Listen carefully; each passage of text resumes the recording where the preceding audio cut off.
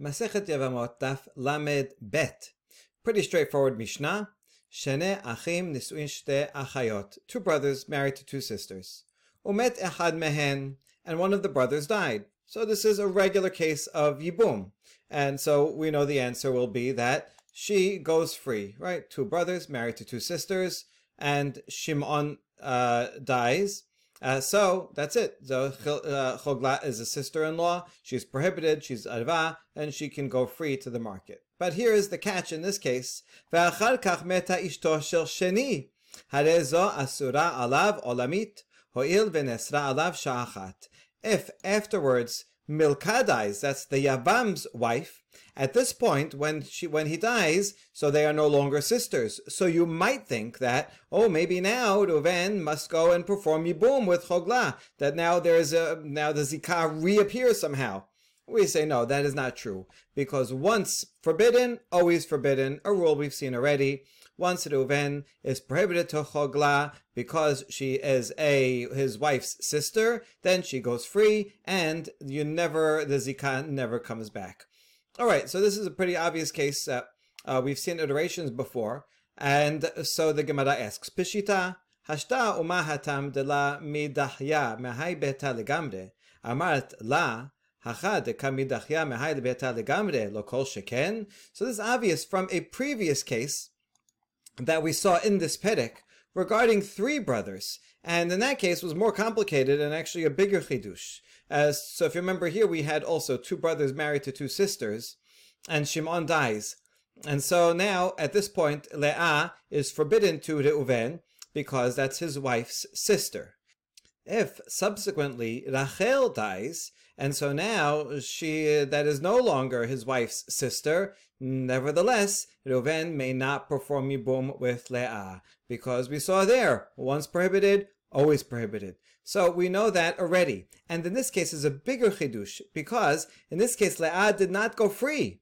Leah is still bound to someone in the family, to Levi, because he is not related, so there is a zikah there. So in a case where Leah is still bound to one of the brothers and does not go free, and yet even there we say, though Rachel dies, Reuven, once prohibited, always prohibited, then for sure in the case of two brothers where they are related, Shimon dies, and that's a sister-in-law, and then she goes free to the shuk, and that's out of the family, for sure you would not say when Milka dies that Reuven has a zikah to a Chogla.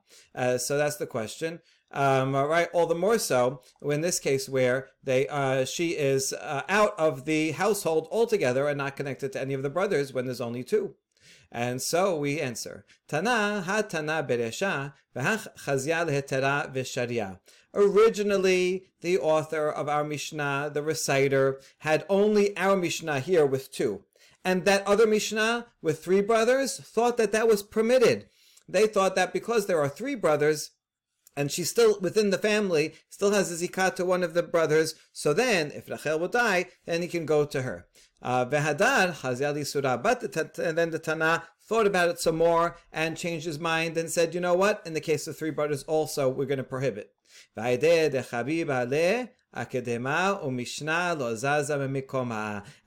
this chidush was beloved to him, anytime you have a new chidush and you think of a new thing, you say, oh, I really appreciate that. So therefore, he put it first and taught it first. And once it's in that order, that's it. We don't change the order. So really, logically, it would have made more sense to have our Mishnah first with two brothers, and then give the next chidush. It's even true with three brothers. But because it was formed out of order, we remain out of order, and it's true, this case is obvious once we know the previous case. Good. Teno Rabbanan. Ba aleha, chayav aleha, mishum eshet ach, u mishum achot isha, dibre Rabbi Yosef. Let's say we have a case like this, and this time Milka doesn't die. A simpler case. Reuven and Shimon, brothers, are married to two sisters, and Shimon dies. And so this is prohibited for Reuven to take Hogla. Why is it prohibited? For two reasons. Number one, it's his brother's wife. And number two, it's his wife's sister.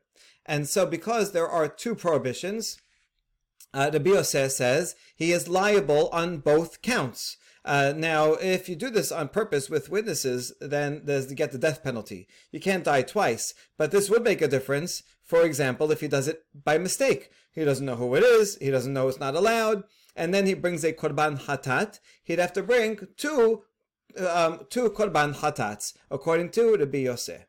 Rabbi Shimon disagrees. He says, Eno chayav ela mishum eshet ach bilvad. Rabbi Shimon says, no, only one count, only because it's his brother's wife.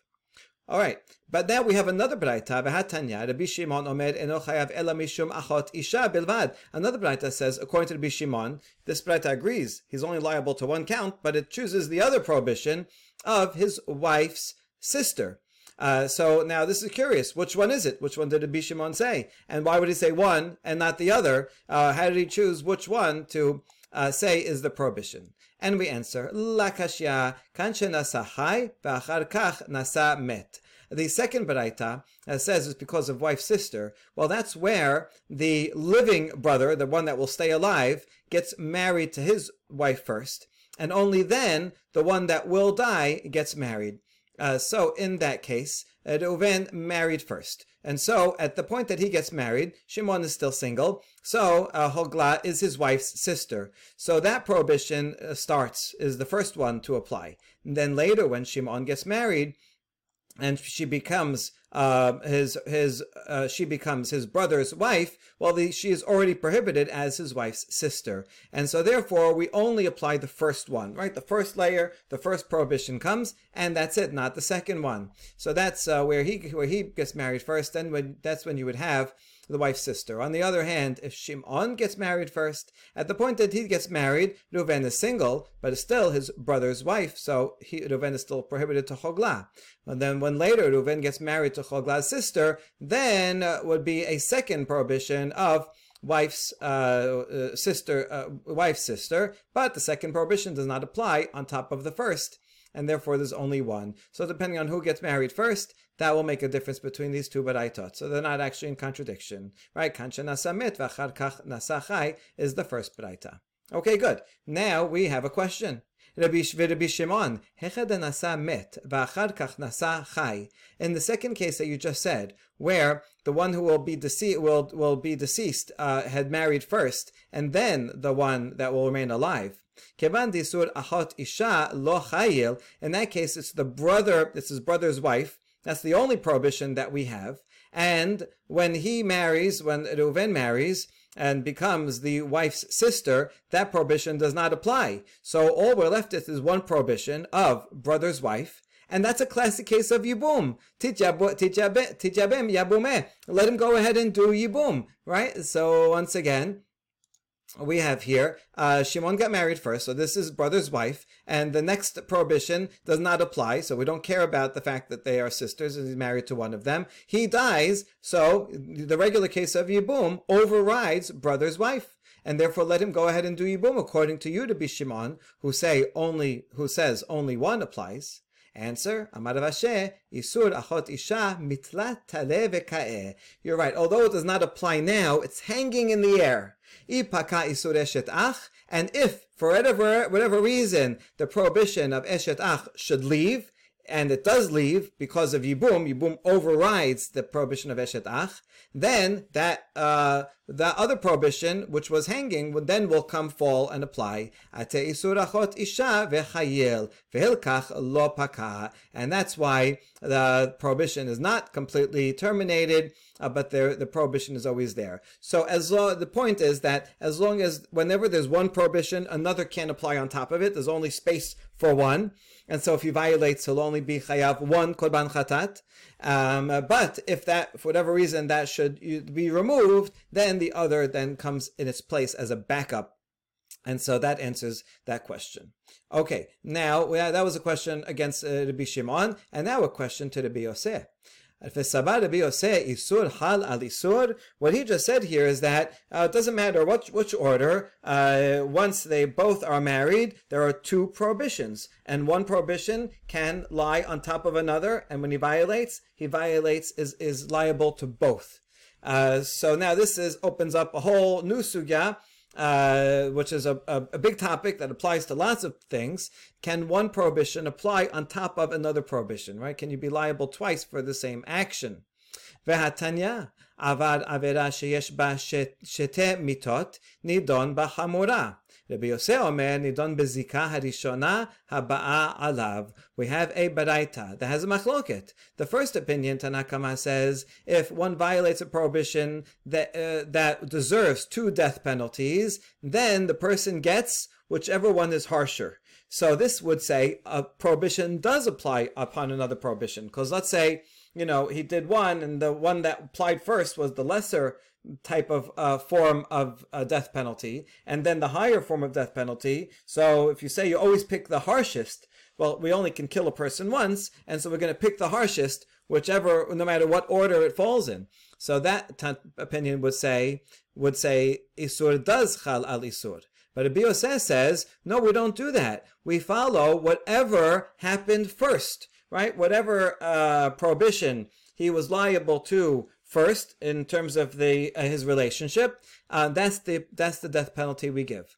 We're going to give an example. Ve'tanya in this braita. Ketzad, Amar Rabbi Yosef nidon bezikah rishona ba'alav. So this braita is going to explain it. How can we have a case where Rabbi Yosef would say we only give him one death penalty, whichever occurred first? So it's as follows: Hamoto v'naaset eshet ish. If a person he marries a woman, and the woman has a mother, okay, but the mother is single. So he has a mother-in-law. The mother-in-law is single. If he should be together with his mother-in-law, so that's one prohibition. It's idva of mother-in-law. And now, let's say the mother-in-law, so by the way, the death penalty for being with the mother-in-law is serefa, which is the second highest form of death penalty. Now, what if he gets married to his wife, his mother-in-law is single, but then she marries? Right? What happened to the father? Whatever. His father-in-law is divorced or had a picture, died. She gets remarried to someone else. Or to the husband, anyone. And so now there's a second prohibition. If he is together with his mother-in-law, that's mother-in-law and also eshet ish. But the prohibition for eshet ish is only chenek, lower form of punishment. So what's the law? Nidon b'chamoto. He gets serefa for the first prohibition. Because whichever one applied first, that's it. So this actually everyone agree with because it's also the most stringent one. But here is the nafkamina. Eshet ish v'naaset hamoto nidon be'eshet ish. If the mother-in-law was married, she's married the whole time, especially at the time of the wedding of her daughter, right? So you have a couple, they have a daughter, and some guy comes, and so at that point, before the marriage, this man is prohibited to his future mother-in-law because she is married. So that would be adultery. She is prohibited to everyone in the world. Then, so that comes first, eshet ish, which is only chenek. Then, when he marries the daughter, now and becomes mother-in-law, now you have an added prohibition of mother-in-law also. So in that case, if he should be with his mother-in-law and who was also married and therefore adultery, we only give him eshet ish, only chenek, because Rabbi Yosef says the first one applies first, and that's adultery, and then the other one cannot come upon it, and isur hal al isur. So we see, according to Rabbi Yosef, we do not apply one prohibition, one liability to another. But in the braita we had above, here Rabbi Yosef says they have the opinion that he's liable to 2 counts, which means he thinks we do apply liability upon another. So how are we going to answer that? We're going to see 2 answers. And this one is, Amar Rabbi Abhu, Modeh Rabbi Yosef, Bi Isur Mosif. Even Rabbi Yosef will agree in a case the second prohibition increases the scope of the first. We're going to bring an example as follows. Tenach hecha de nasa chai, ve'achar kach nasa met. Migo de itosaf isur legabe achim, itosaf isur legabe dide. When the brother who is going to live, right, back to our case of 2 brothers and 2 sisters, when he marries first, so Reuven marries Milcah, and so now Hogla is prohibited to Reuven as his wife's sister. Okay, just one prohibition. Now in this case, imagine that there's a few other brothers. Reuven, Shimon, Levi, Levi, Yehuda. So at this point, only Reuven is prohibited to Hogla. The other brothers are permitted to her, including Shimon. Shimon's not married yet. So Shimon, Levi, Yehuda, they could all take a sister. Only Reuven is prohibited to Hogla because of it's his wife's sister. Now, Shimon then gets married. At the point that Shimon gets married, now she is prohibited to everyone because that is their brother's wife. And so Reuven is now prohibited. So Levi, Yehuda, who were permitted to Hogla before, now are prohibited as a brother's wife. So for Reuven also, even though Reuven was already prohibited to Hogla, and generally we would say en isur hal al isur, in the case of just two brothers, but if there are other brothers, then it would be an isur mosif. It would in fact add more people to the scope of the prohibition. And so because of that, this Isur Mosif is more expansive and can apply, and therefore Reuben will be prohibited to Hogla on 2 counts in this case. Good. So even the point is that even Rabbi Yosef agrees in Isur Mosif. Now here's the thing. That Isur Mosif only works in a case where the Chai got married first, as we just said. In a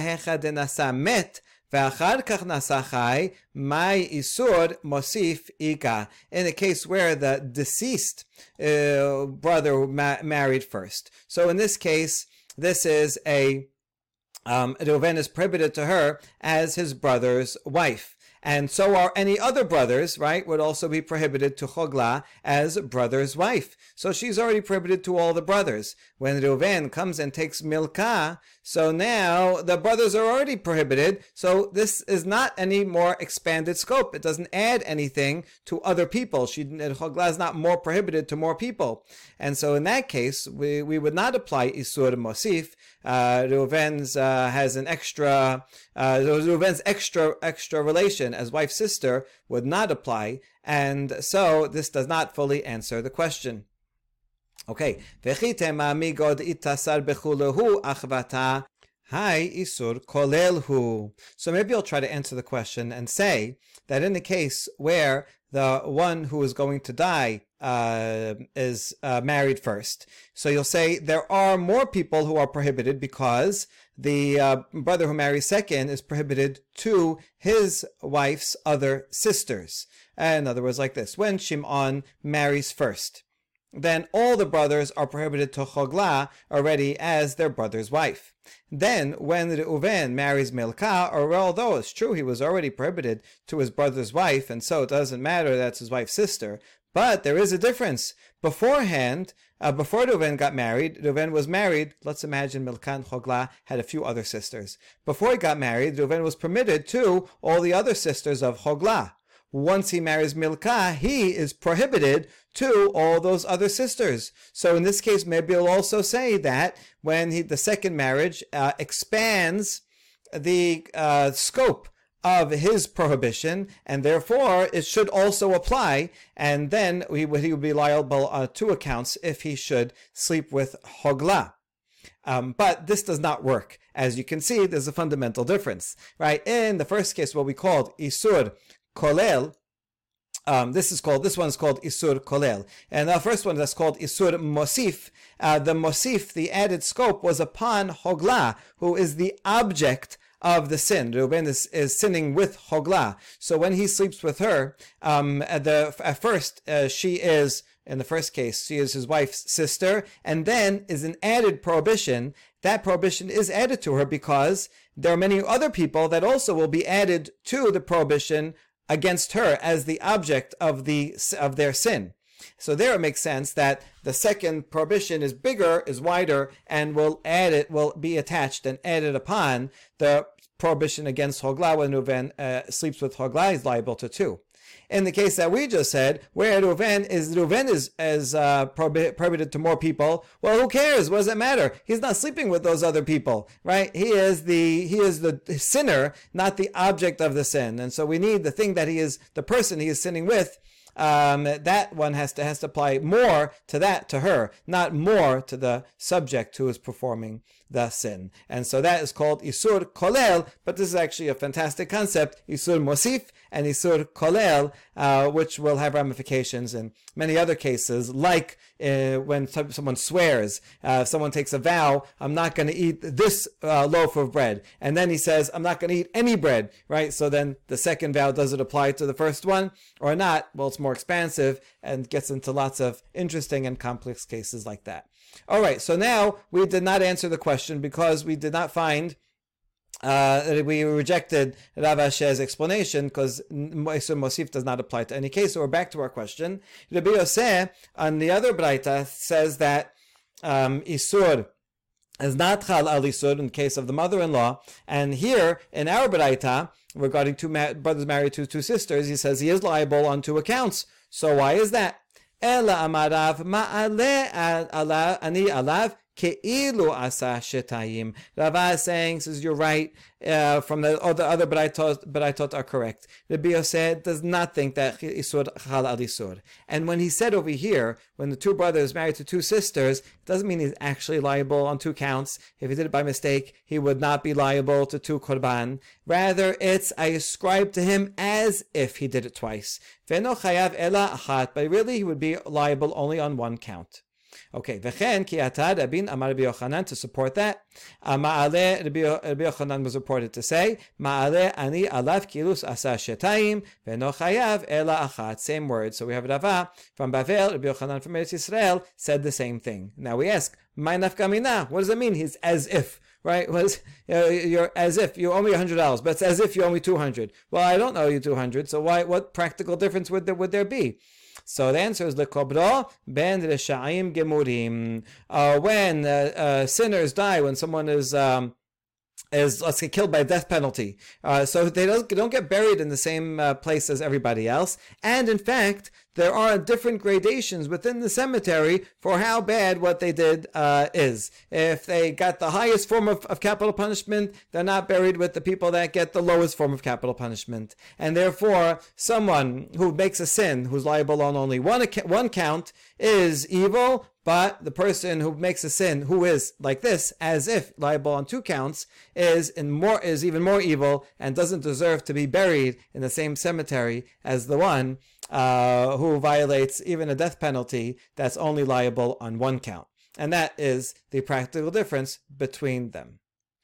We just proved that according to Rava's interpretation of Rabbi Yosef does not agree with the rule of Isur Kolel. He would not say that this Isur will apply to another Isur if it's an Isur Kolel. However, we're about to see that not everyone necessarily agrees with Rava, and it could in fact be that Rabbi Yosef would agree with both of these principles. And we're going to see that in the following three cases. We're only going to learn the three cases today, but we'll see the application of whether this has to do with Isur Kolel tomorrow. We're going to end up rejecting it and giving other explanations for these three cases. But we'll see the three cases now. They're very interesting cases. And we'll give a simple explanation for why we have the rule that we do in each one. And then we'll see how it might apply to Isur Kolel tomorrow. So ubiflukta, this matter of what Rabbi Yosef felt about Isur Kolel is in fact subject to machloket. This word biflukta is not found in all manuscripts. But in either case, deitmar, so it might just be a new thing, right? Here's something about Isur Kolel. Deitmar, zar sheshimesh beshabbat. Here's the case.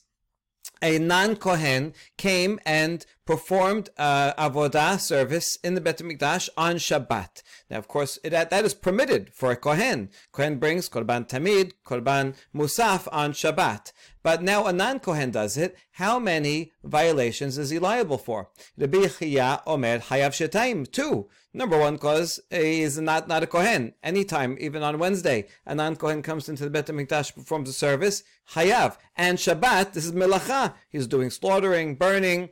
So this is two different counts. Bar Kapara Omer en Hayav Ela Echad. Bar Kapara says just one. And now, Kafas Rabbi Chia v'nishba ha'avodah kach shamati me'Rabbi Shetayim. And so Rabbi Chia jumps up and swears, right? He swears by the service of the Bet HaMikdash. which I guess appropriate because he's talking about a case of service in the Bet HaMikdash. He says, I heard from Rabbi Yehuda Nasi, my teacher, that one is liable for two in this case. Kavas bar kapara v'nishma. Ha'aboda, kach shamati mirabi achat. And so Bar Kapara also jumps up and he swears by the temple service, I heard from Rabbi, only one. Okay, this is a problem. You don't really want to swear when you're making testimony about this because one of these is not swearing correctly unless Rabbi maybe changed his mind or said different things. Okay, either way, they're not only swearing by the tradition from Rabbi, they're also going to explain themselves. Hitchil Rabbi Chaya ladun. Shabbat lakol ne'esra. Keshu tera b'mikdash, esel kohanim hu tera. Shabbat is prohibited to all. No one is allowed to do melacha on Shabbat. The only exception to violating Shabbat is in the Bet HaMikdash, and for that, only Kohanim are exempt. So they're going to argue with the scope of the exemption. Only Kohanim may perform melacha on Shabbat in the Bet HaMikdash. LeKohanim utra velo lezarim. But non-Kohanim may not violate Shabbat in the Mikdash. So now we have two prohibitions. Yesh kan mishum zarut. Number one, they are performing, this non-Kohen is performing service in Bet HaMikdash, which would be liable any day of the week. And two, v'yesh kan mishum Shabbat. And second, the exemption of doing melacha on Shabbat only applies to Kohanim. So whatever he's doing when he does some shechita or burning something, then he is violating Shabbat as well. And there you go, that's two. Hitchil bar kapara ladun, but Bar Kapara argues for his side. Shabbat akol nesra uchshu tera b'mikdash hutera en kan ela zarut. Bar Kapara says, yes, it's true, I agree. Shabbat is prohibited for everybody in general, except for avodah service.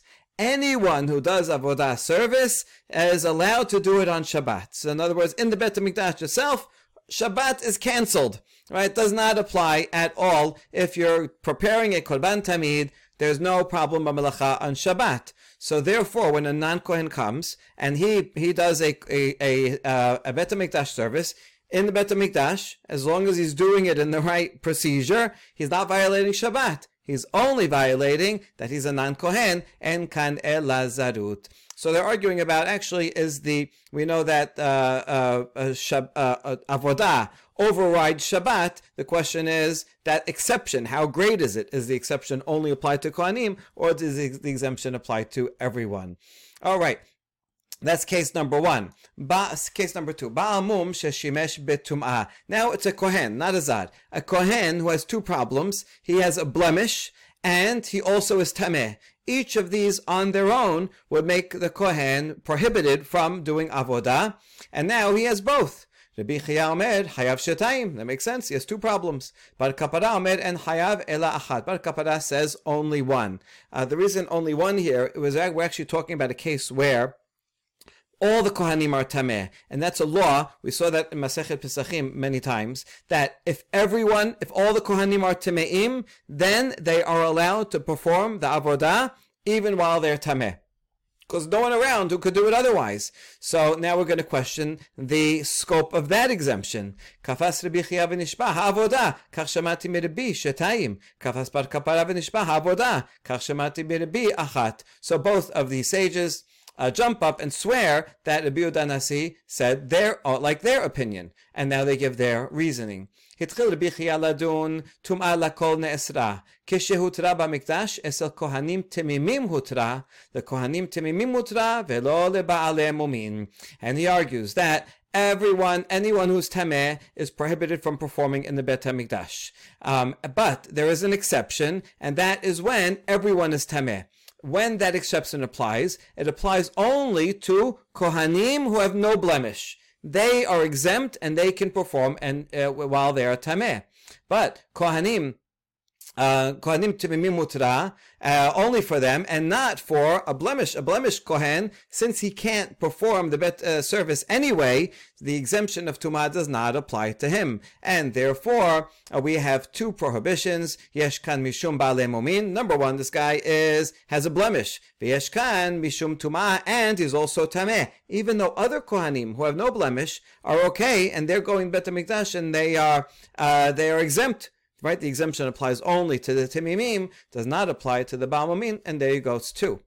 התחיל בכפרה לדון, טומאה לכל נאסרה, וכשהותרה במקדש הותרה, אין כאן אלא משום בעל מום. But kapara says only one. Why? Because once all the Kohanim are tameh, so therefore the exemption applies to all Kohanim. Right, generally all Kohanim are asur. When the exemption applies, when everyone is tameh, it applies to all Kohanim, and therefore this Ba'al Mum, he has no problem that he's tameh. That Tumah was overridden, and he only has one prohibition, that he is a Ba'al Mum.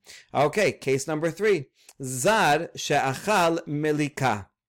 Melika is a special way that the Kohanim would slaughter a bird in the Bet HaMikdash that was a korban. It's not slaughtered with a knife in the usual way, but rather the Kohen had a long nail, and he would press the nail into the back of the bird's neck. Very special way of doing it. Now, this korban of a bird can be eaten by Kohanim. That's fine. Now, what if a non-Kohen comes and he eats this bird that was a sacrificial bird? He has 2 problems. Number 1, this is sacrificial meat. Any sacrificial meat that's Kodesh Kodashim has to be only by Kohanim, cannot be eaten by non-Kohanim. That's 1. 2 is that because this bird did not get ritual slaughter, regular shechita, but rather this unusual way, so it is also a nevela. It's a nevela for non-Kohanim because they are not eating it as a sacrifice. So now this law is an exemption, right? You could do milika in general as a nevela, except unless it's a korban, then it's okay. So again, what's the scope of the exemption? Rabbi Chia omer hayav shetayim, bar kapara omer en hayav ela achat. Bichia again says 2, bar kapara says 1. They're consistent. Kafas bichia v'nishba avoda kach shemati mirabi shetayim. Kafas bar kapara v'nishba avoda kach shemati mirabi achat. Right, same play. They both swear in the name of Rabbi Yehuda Nasi that they're in their opinion, and now they explain it. Hitchil Rabbi Chia ladun nevela lakol ne'esra keshehutera b'mikdash esel kohanim hutera lekohanim hutera velo lezarim. Generally a nevela, and this bird did not get ritual slaughter. So this bird is technically a nevela, and so it's prohibited for anyone. If someone would go do milika on a bird outside the Bet HaMikdash, it would be prohibited as a nevela. There is an exception. The exception is in the Bet HaMikdash. But in the Bet HaMikdash, it's only permitted for Kohanim to eat it, because they are permitted to eat it. So the exemption is small. La Kohanim Utra, only for them and not for non-Kohanim. And so now, with this non-Kohen who comes and eats from this bird, we have 2 problems. Number 1, Yeshka Mishum Zarut, he's not a Kohen and he's eating sacrificial meat. Any sacrificial meat, no good. V'yeshkan Mishum Melika, and he's eating a bird that did not get ritual slaughter, and therefore it's nevela, because the exemption of nevela for Melika only applies to Kohanim. He's not a Kohen. That's 2. התחיל בכפרה לדון, נבלה לכל נאסרה, כשהותרה במקדש הותרה. אין כאן אלא משום זרות. Bar Kapara says as follows: nevela is prohibited to everyone. Anyone who eats such a bird outside the Bet HaMikdash would be violate nevela. But in the Bet HaMikdash, if it is in fact a korban, and this was prepared in the right way, so this is milika of a korban, and that exemption is wide. Anyone who eats that does not violate nevela, no matter who it is. So that's permitted. So therefore, we are left with only one prohibition, the fact that he is not a Kohen and he's eating sacrificial meat. So there you go. It's only one prohibition according to Bar Kapara. And on next stop, we're going to analyze these 3 cases to see what principle is behind their machloket in each of the 3 cases. We're going to attach it to what came before regarding Isur Kolel, reject that, and then offer other possibilities. Baruch Adonai Le'olam. Amen ve'amen.